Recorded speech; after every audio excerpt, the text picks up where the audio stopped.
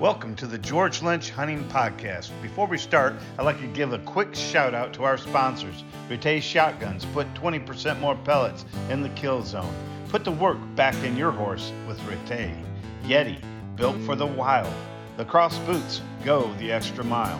Sitka, gear built to last. Prime bows, stability built in.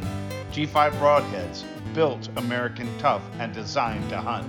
Killing stick arrows, dependable and accurate. Stand releases, quality and excellent in your hand. I'd like to give a shout out to my close friend Brent Nadeau, who wrote the music to our podcast. Well, this week, folks, I'm pretty excited about our new guest that we have on this week. And, you know, I've been in this industry for quite a while, and there's some people that you admire, and then there's some people that you admire and respect. And this next guest coming up, he has both. I admire him, I respect him.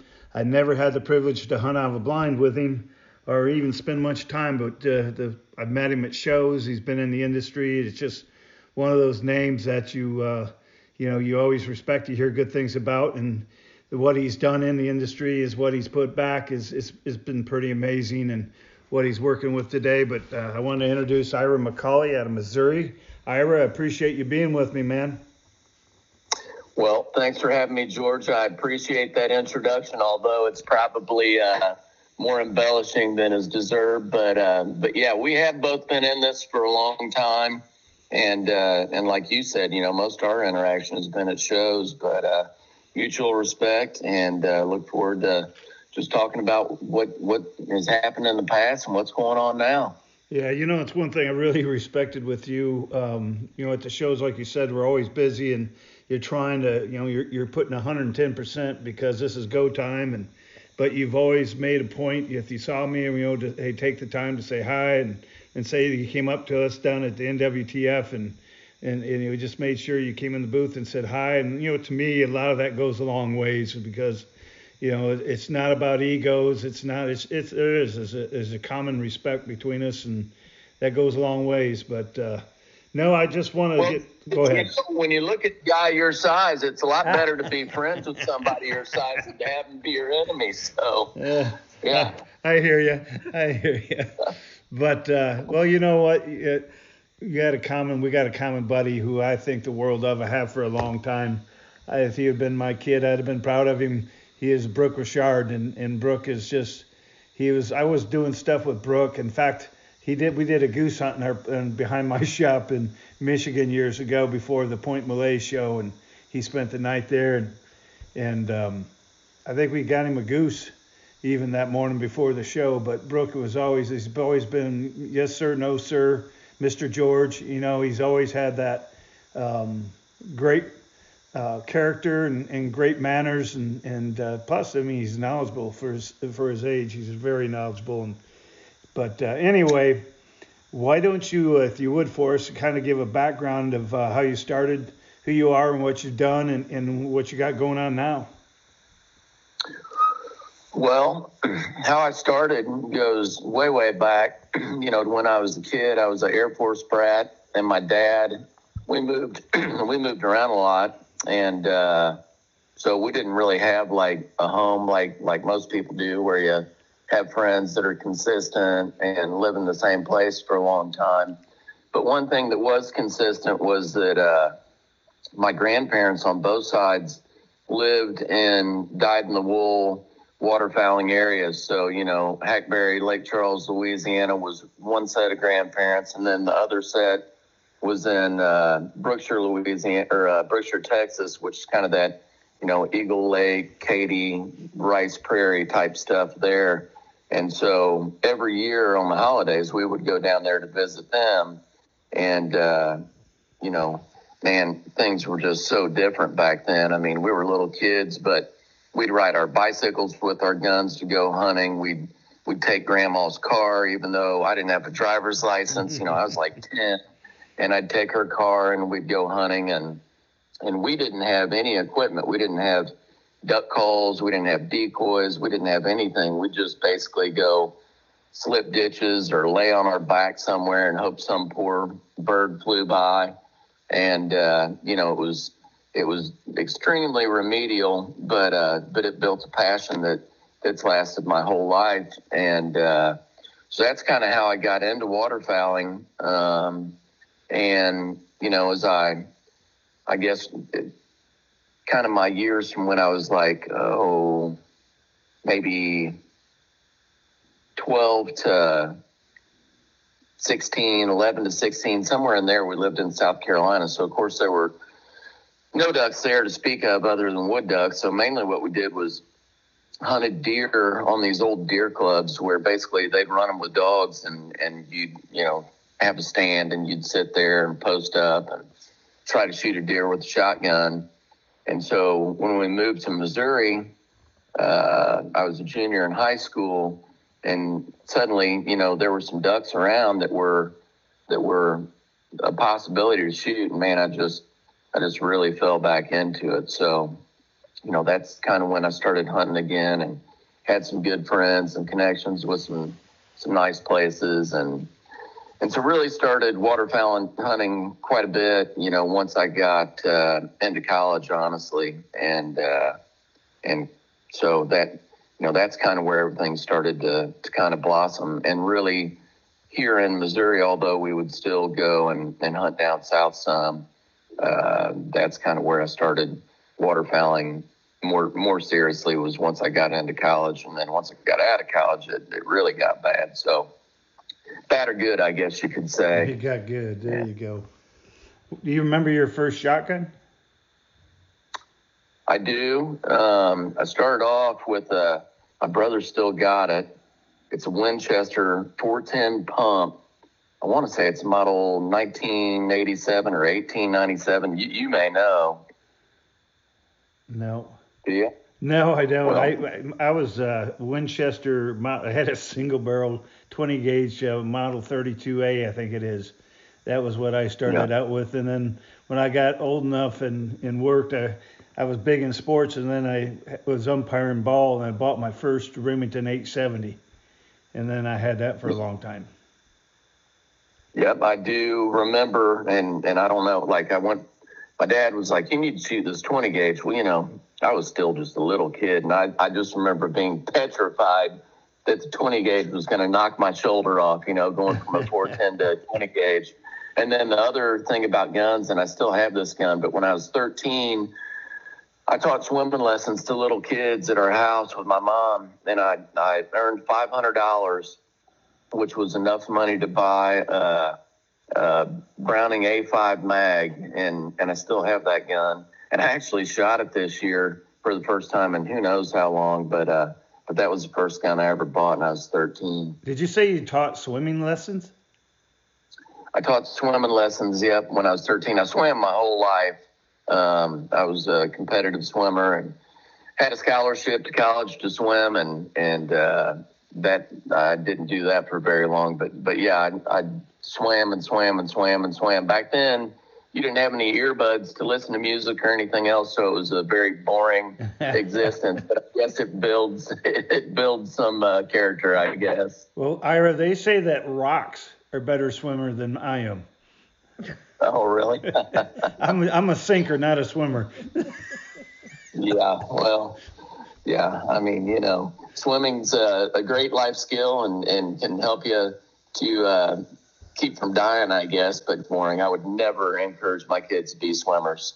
Yeah, my wife is a swimmer, and she swam. Her sister had a chance almost for the Olympics in swimming, but she's a New Englander girl, so she's used to the crystal clear. When she moved to the Midwest, she had a hard time because New Hampshire and up through there, the White Mountains, and she was used to crystal clear lakes.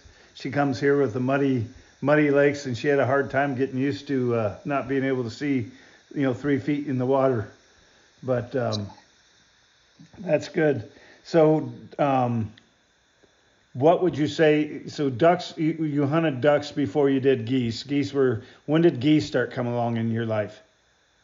Oh, no, we were shooting geese right off the bat, probably as go. much more than ducks, because, you get down there back in those days, that was where all the white geese went and a lot of the specks. And really, honestly, I remember as a kid riding around in the car with my dad, and there would just be rice fields down in Texas that were absolutely nothing but pintail and mallard heads sticking out of them. And those days are long gone, but they certainly were there in huge numbers when I was young. What do you think has been the difference in the population? Because you hear that numbers are declining, but I was talking to a gentleman last week there, and he was Dan Brothers. I don't know if you know him. He's out of Missouri. And yeah, I know Dan very well. Did a good podcast with Dan last week, and he was talking about that the numbers were down, but the hunting pressure is up. And well, everybody has their theories on that, but I think the biggest thing, if you really just think about it and look historically at the landscape, let's just take Missouri, for example. Their first waterfowl management areas were started back in, the 60s and 70s, and they mainly had a goose focus back then, and they didn't really start focusing on, having habitat for ducks until 70s, 80s, 90s. A lot of our habitat work has been done in my lifetime. And when I say my lifetime, the last 30 years. And so Missouri is a dry state, and unless we had a flood, there really was very little habitat here for them. And even a state like Arkansas, there's been a lot of changes there. And so I think if you look up and down the flyway and you look at the private dollars and the public dollars that have gone into providing habitat for ducks north of their traditional wintering areas, it's expansive. And I think that has been a huge change on the landscape that really has affected, how far those ducks were willing to travel. Not to mention, I know that you can go back and look at a lot of the data when it talks about hunter numbers declining and all that. But you've also got to realize that back in the 70s, all these guys had were two-wheel drive cars. I mean, they didn't have mud motors and ATVs and four-wheel drive trucks and good roads. And, the places I hunt today, there was probably no one that ever penetrated back that far back then.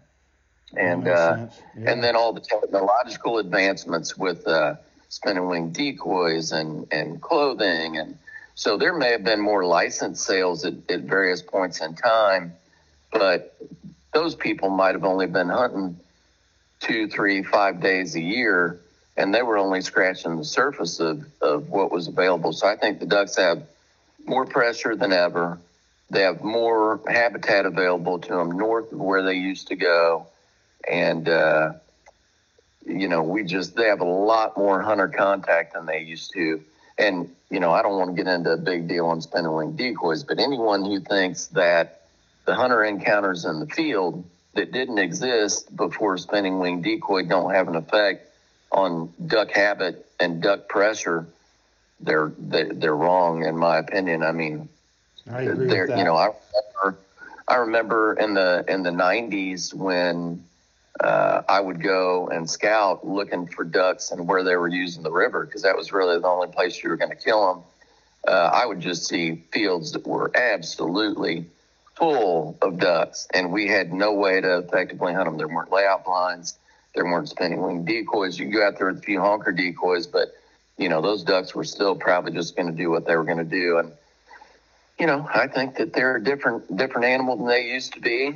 And I also think that, you look at the private land management side of things nowadays, and the people that are really, taking care of ducks in large tracts and providing refuge for them and all that, they figure that out quick, whether it's Arkansas or Missouri or Louisiana or wherever. And a duck's going to go where it has safety. It's going to go where it has food, and it's going to go where it has water, and they're going to find it. And it doesn't take them long to figure out, because the dumb ones die quick. Not just that, man. There is something to imprinting, Absolutely. On our tracks, before we hunt them, the parts that are traditionally refuge and traditionally areas that we hunt, a lot of those ducks go straight to the areas that are refuge, not because they have better habitat on the landscape at that moment in time, I just think that they have gone there before and they know it and they recognize it, and that's where they go right off the bat.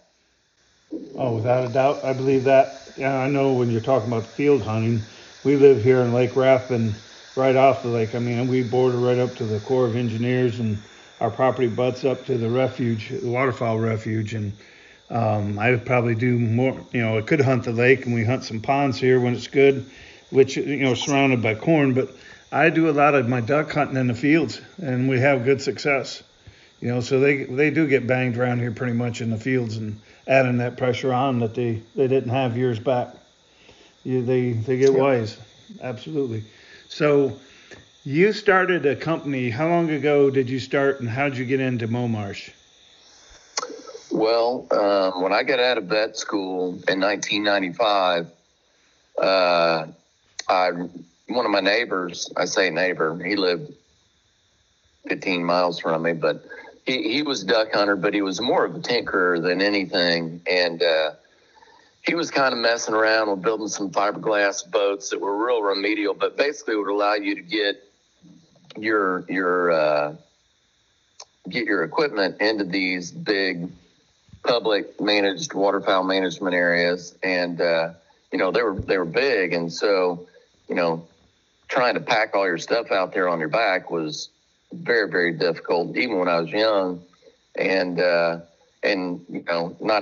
you couldn't get everywhere with a big boat. Not everybody had a big boat. So we were messing with that and building these little, kind of hybrid canoe type things. And there were guys out of Iowa and in Missouri at that time that had built, we're building marsh boats, really is what you'd call them. But, basically a low profile boat that would allow you to put all your equipment in there and get it to where you were going to hunt, and then basically hide inside of that boat and shoot ducks out of it. So, it kind of served multiple purposes, and you could put one of those in the back of your truck or on a trailer or whatever. So we got to building those and, just kept changing them to where they really kind of fit our needs. And so that was where MOMarsh was born, was out of building those marsh style boats. And then, I started tinkering with other things and thinking about other things. And it dawned on me that, hey, there's really a huge need in our community for a way to be mobile in an aquatic or dry field situation. And not everybody has the money to buy a marsh boat, and not everybody has a place to store a marsh boat or a way to transport it. So I wanted to come up with a line of products that basically allowed you to be mobile and well hidden in an aquatic environment out of a product that was light and movable and easy to store and something that pretty much everybody could afford. So that was where the whole idea for, the InvisiChair, the InvisiLab, all that whole line of products came from. And that would have been, I started those wheels turning in like 2008, and we came out with the InvisiChair and InvisiLab 10 years ago. So that was a big change for our community to have, sure was. Have that option of being able to be, on the X and mobile in an aquatic environment. Yeah. So then what year was it that you sold it to Hidgen? That was 2018. And are you still part of that with working with MOMarsh and Hidgen and designing, and are they pretty much run it all, or you still have a big part in it? No, I'm still actively involved for sure. So I sold it in May of 2018. And, I'm still heavily involved on the product development side. And, they lean on me for several different things. And then I'm lucky to enjoy, hosting the TV show with Brooke and Bo and EMP and Kelly. And so I'm involved in a multitude of different ways. There's times like yesterday, for instance, they asked me to take care of a customer service issue that was kind of technical and challenging. And so I'm happy to help out any way that I can. And honestly, recently I have more time than I ever have. So hopefully we can find, some value to where I can be even more involved and continue to, be a contributor and continue to be a valuable asset to them and our community for future products and whatever else may come down the line. Do you do any veterinary work today or no? Oh yeah, for sure. Although it's not near what I used to do, but I still seasonally work about 3 or 4 days a week in the office. But if it's duck season, I'm not there. It's turkey season, I'm there. So the list of when I'm not there is not a whole lot longer than the list of when I'm not there. What is your involvement with Habitat Flats? Well, I'm one of the original founders of Habitat Flats, and in the beginning, there were just 4 people. It was me and Tony and my brother and our partner Dan Doherty, and we all brought different things to the table. But in the beginning, we were the guides, we were the organizers, we were the scouts, we were the workers, we were the everything. And so a lot of that's changed now. Tony's our manager, and he takes care of the day-to-day stuff. And mainly I'm involved from a business planning and what do we buy, what do we sell, just operating stuff, but not day-to-day operating stuff. Gotcha. How much acreage does that cover on Habitats? Well, I mean, we own about 3,600 acres that's under pretty intensive waterfowl management stuff. And then we lease about another 20,000 acres that we hunt. That's mainly field hunting stuff for the most part. Do you do any deer hunting down there? I personally deer hunt just here and there, although I've been fortunate the last couple of years. As a business, we do very little. I mean, we have the same group of guys or groups of guys that have come for a long time that come and do it, and but it's not a focal point for us at all on the Habitat Flat side. What about you personally? Are you a bow hunter, deer hunter, rifle hunter? Well, no, not really. Last year, no, I'm not a big deer hunter, but I do have some cell cams, and my kids kind of got me back into it.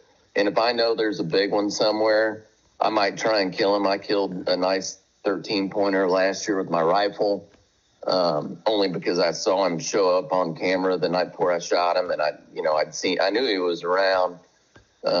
Which Joe Weimer, kind of my social media guy, he's a huge deer hunter, and he always jokes that I'm the world's worst deer hunter. I think I was in the stand.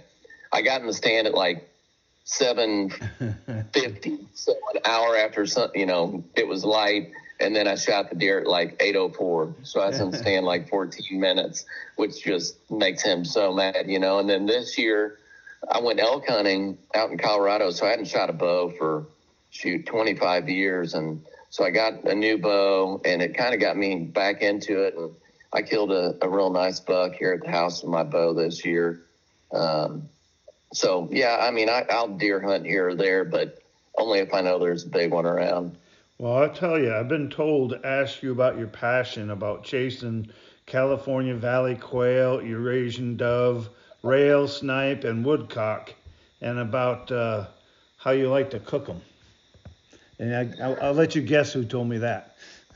Yeah, I'm sure Brooke told you that, but I'm definitely an equal opportunity trigger puller. So yeah, I mean, I embrace it all. So I love the early season because there's just a lot of different opportunities out there, and a lot of it people just really don't utilize. There's he may have talked to you about the quadrifecta, but we've got the opportunity, like during teal season, to shoot several species of little birds. So, we've got dove seasons open, snipe seasons open, rail seasons open. So I always enjoy really taking my 410 and trying to get all those little birds when they're around. And then, when the woodcocks show up, I'll try and, take part in that when they're around. That was a big part of what we did when we were kids.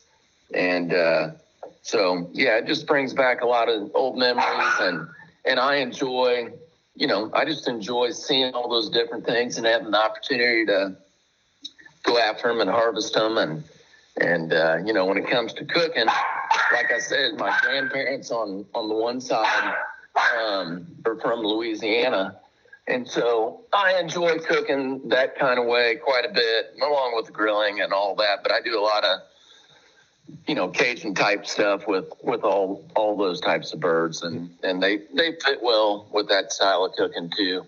Yeah, I remember I grew up in Michigan. So in the early years, we didn't have the deer in southern Michigan. But I grew up on pheasants and hunting pheasants. My dad always had good upland dogs, and then we shot a lot of woodcock, and we'd always take the breast and wrap them in bacon. My dad would always grill them, but woodcock was always good eating. And this year we had a lot of woodcock this year, and I shot quite a few. But then there was one woodcock that, after I'd shot about, 7 or 8 or something, and he was always in the same spot. And my brother and I got to watching him, and he'd get nervous and do that little courting dance that they do, and oh man, I couldn't bring myself to shoot anymore this year after I saw that. I was like, I've shot enough woodcock this year. I'm not shooting anymore. Well, you know what? We had a lot of the partridge in Michigan too, and I can remember being in a bow stand and we hear them drumming on the log. You hit that dum dum dum dum dum dum dum dum dum dum during the breeding season, and that used to be cool. And I haven't heard that in years. Yeah, now they're a little bit better to eat than a woodcock is, so I might not have the softest spot in my heart for them. Yeah.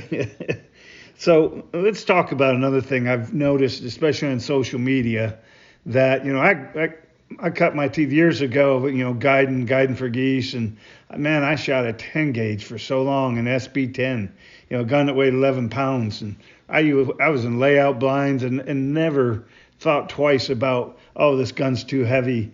And then we shot the 3.5 12s when they came out, and but I see such a turn, and I've talked to guys, and I've never hunted waterfowl with 20 gauges, but the popularity of 20 gauges today, and is it only because of the special loads that are being made, or what's the craze on the 20 gauge? Man, I don't know. I know in my case. If you give me a 3-inch number 5 in a 20 gauge, I'd take that over just about anything in a 12 gauge for ducks for sure. And even for geese, I shoot all my early honkers with a 20 gauge. Now you get to this time of year and I'm going to bring a 12 with 3-inch load. But, when it comes to, I shoot copper plated boss, and I'm just telling you that 3-inch number 5 20 gauge load there, I feel as comfortable shooting any duck with that as I would with the 12 gauge load at any reasonable distance. I think it's absolutely as capable as any 12 gauge load that's out there. So you were talking here that is an aftermarket shot, that it's not your regular steel load, that a lot of the young, I'm talking about the young kids going out there and trying to hunt. It's not like your Winchester expert steel. This is a special made load that's out there, right? Yeah, I'm not saying that you can't kill them with steel. You can, but there's no doubt that a copper plated bismuth load that's boss shot shells, and maybe I'm prejudiced and biased, but that combination of a 3-inch 5 and that copper plated bismuth is just absolutely mean. It's tight, it patterns consistently, and it definitely has the energy to take, to kill a duck dead at 45 yards, no problem. If you don't get it, it's because you were a little bit behind it, or, just, absolutely. But if you hit it, it's going to be effective and lethal for sure. What choke do you shoot out of yours? There's no days where I go out there and think, man, I wish I'd have brought a 12 gauge today, because if I didn't get it, it wasn't because the gun and the load wasn't capable. It's because I didn't put it where it's supposed to be, Well, number 5 of a 3-inch 20 gauge is the same size as out of the 12 gauge. You're right. It's how well the gun shoots for you and patterns. What choke do you shoot out of your 20? Well, I've got 7. I shoot a whole bunch of different guns during the season, but they're all never a 12 gauge. Might be a 28 gauge or a 410 or 20 gauge. But a lot of times I'm using it just depends on the gun, honestly. I've got some of them that have Rob Roberts T1s in them, and then I've got some that have T3s in them, and I have some that are factory modified and some that are factory full. And honestly, I think a lot of that is overthought. Like, I shoot the gun on paper, and if I don't like what it does, then I'll put in a different choke. But honestly, a lot of the time, I just don't see that big a difference when it comes to effectiveness or pattern between a factory modified, a factory full, or a T3. I think you just need to shoot the gun and see what it does and see how it fits you. And if you don't like it, then you might, try shimming it or whatever. And when I say don't like it, I'm talking about in the field, or not patterning it on paper like with the rest, but just like up to your shoulder and pull the trigger subconsciously and see where that shot goes. But I probably have 6 different guns that I shoot during the season, and their point of impact on a spot shooting deal is all similar. One might be a little tighter, one might be a little looser, but as long as that shot's going where I'm pointing it, then that's good enough for me. Yeah, I talk about the shotgunning quite a bit, and it's talking about the fitting of the gun and how I'll just get a piece of paper, and I really don't. I come up with both eyes open, and I focus on the dot and pull the trigger, and I, trying to see where my loads hit. And a lot of times it's, every gun has to be shimmed or it might have to be moved, but once they're in there, it's, you need to pattern your guns. I have a couple Remington, or my dad's Remington Model 11s, I think. They're older, but mint condition. I think they're the Skeet models. One's a 28 gauge and the other's a 410.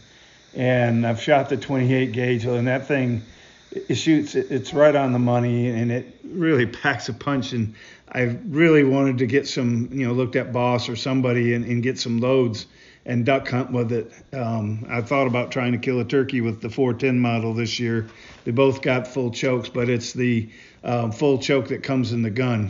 That they weren't removable chokes; they were fixed chokes that's in there, and the long barrels, and But I'd like to shoot a turkey with one of them. Sure, and when I say like all those guns point the same, but not all people are made the same way. So there are guns out there that I can't hit anything with, and it reminds me of when. And I have a lot of examples like this, but a couple of years, I think it was year before last or 2 years ago, Lee Chose came down and hunted with me, and he had his old Model 21 and, he had a 28 gauge, and he's deadly with it. Well, he gave it to me to shoot it up. I couldn't hit anything with it. It had so much drop for me that I was shooting shoot 2-3 feet underneath these ducks at 30 yards. My pattern was 3 feet in front of them when they were getting ready to land on the water. And so, it's important that a person kind of shoots that gun and knows that it's pointing where they think it's pointing. That's because Lee is so different. That's why. Yeah. My dad, same way, man. I picked up one of his Benellis one time, and I couldn't hit anything with that thing. I was just so low on those ducks. So I personally like a straight flat shooting gun. That's what I'm used to shooting. But you give me one with too much drop, and I can't hit anything with it. Right. It's kind of like becomes your best friend when you grab that shotgun. It's like shaking hands with your best friend. It just fits perfect, And that's another thing, like, you'll know exactly what I'm talking about. But, when you're shooting good, which everybody has periods where they shoot better and periods when they shoot worse. But for me, my focus is completely on the bird. I have no idea if there's a bead there. I have no idea where the barrel is. I'm just my vision is solely focused on that bird. But there are times where something gets into my head, especially if I've switched guns or whatever, and I start thinking about the barrel and the bead. And the second that I do that, my shooting's going to be bad. And when I just went to Idaho, I shot the worst I've shot in a long time. And I found myself like paying attention to the bead and kind of wanting to close my left eye. And man, you could really tell on the results. And it wasn't until almost the last day where I got my brain squared away and said, what are you doing? Just look at the bird and do what you do, And so if people are in a slump, that's a common reason why that happens, even if you don't consciously realize it. Oh, absolutely. And, I've suffered this year with cataracts so bad, especially the last 2 months, but it's gotten so bad that I can't see a pin on the bow. On the shotgun, I'm almost seeing double. And this last week of goose season, I'm kind of stubborn with my nature, and I've been out every day in the cold out there fighting. We have a limited on the amount of geese we have, but you know what? I'm still flagged. I'm calling like crazy. I'm getting these birds to dive in. There's something about that. Watching those birds bow up out there and try to slide away, you call them back in, and then when they hook it and they're in there in your face, it's heart pounding. It's just you can't explain. That's for sure. But it is a lot more fun when you're working them over than when you're watching them blow up. I know that too. I've been on both sides of that deal. Something fix. That's easy to fix. Yeah, there you go. And George, there's a couple other things before we go, just that I think, you and the listeners might find interesting. Habitat Flats, I think 2 years ago, we started retriever training and breeding operations. So if guys, have interests or needs and getting their gun dogs in a little bit better shape or going on like an upland hunt, we do all that there. And then I've got another business called Better Barnwood where we do a bunch of manufactured barnwood stuff and a whole lot of different furniture and all kinds of different things. So that's kind of interesting. And then on the podcast side, we've actually got a podcast, me and my buddy Joe Weimer. It's called The Grind. And what we mainly focus on is like people in our community. So people that are waterfowlers, but it's their story mainly of how they found success in business and life or property development or whatever. So yeah, we talk about duck hunting some, but then we also focus on like how that person got out of, just a regular hourly type job and, found time to be successful in our waterfowling community, whether it was by making money or developing property or whatever the case may be. Oh, it's cool. Very cool. And I definitely like to take you up on that retriever. That sounds really good. Good opportunity of a guy wanting to make his dog a little stronger.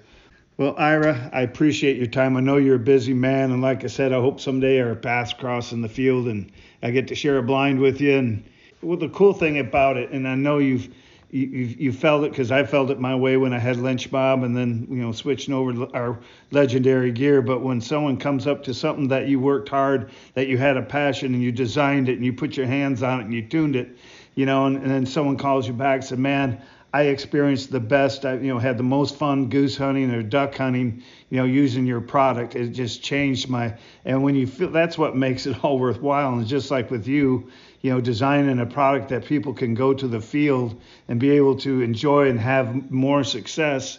It's an accomplishment, it's a great, humble accomplishment. Yeah. I mean, that is the highest compliment, when people, reach out and take their time to let you know that, something that you designed and developed to try to be more effective in the field and have people have a better experience in the field. When they take the time to let you know that they appreciate what you've done, it really is something that, is special. This guy is an awesome guy. I'm glad to call him a friend, and stay healthy, man. And all you folks out there, remember, hunt safe, hunt smart, and may the good Lord be your guide. Well, I'll be out there, rain or shining, all a part of the great design. Bring it on, I can never get enough. Because that's what legends are made of.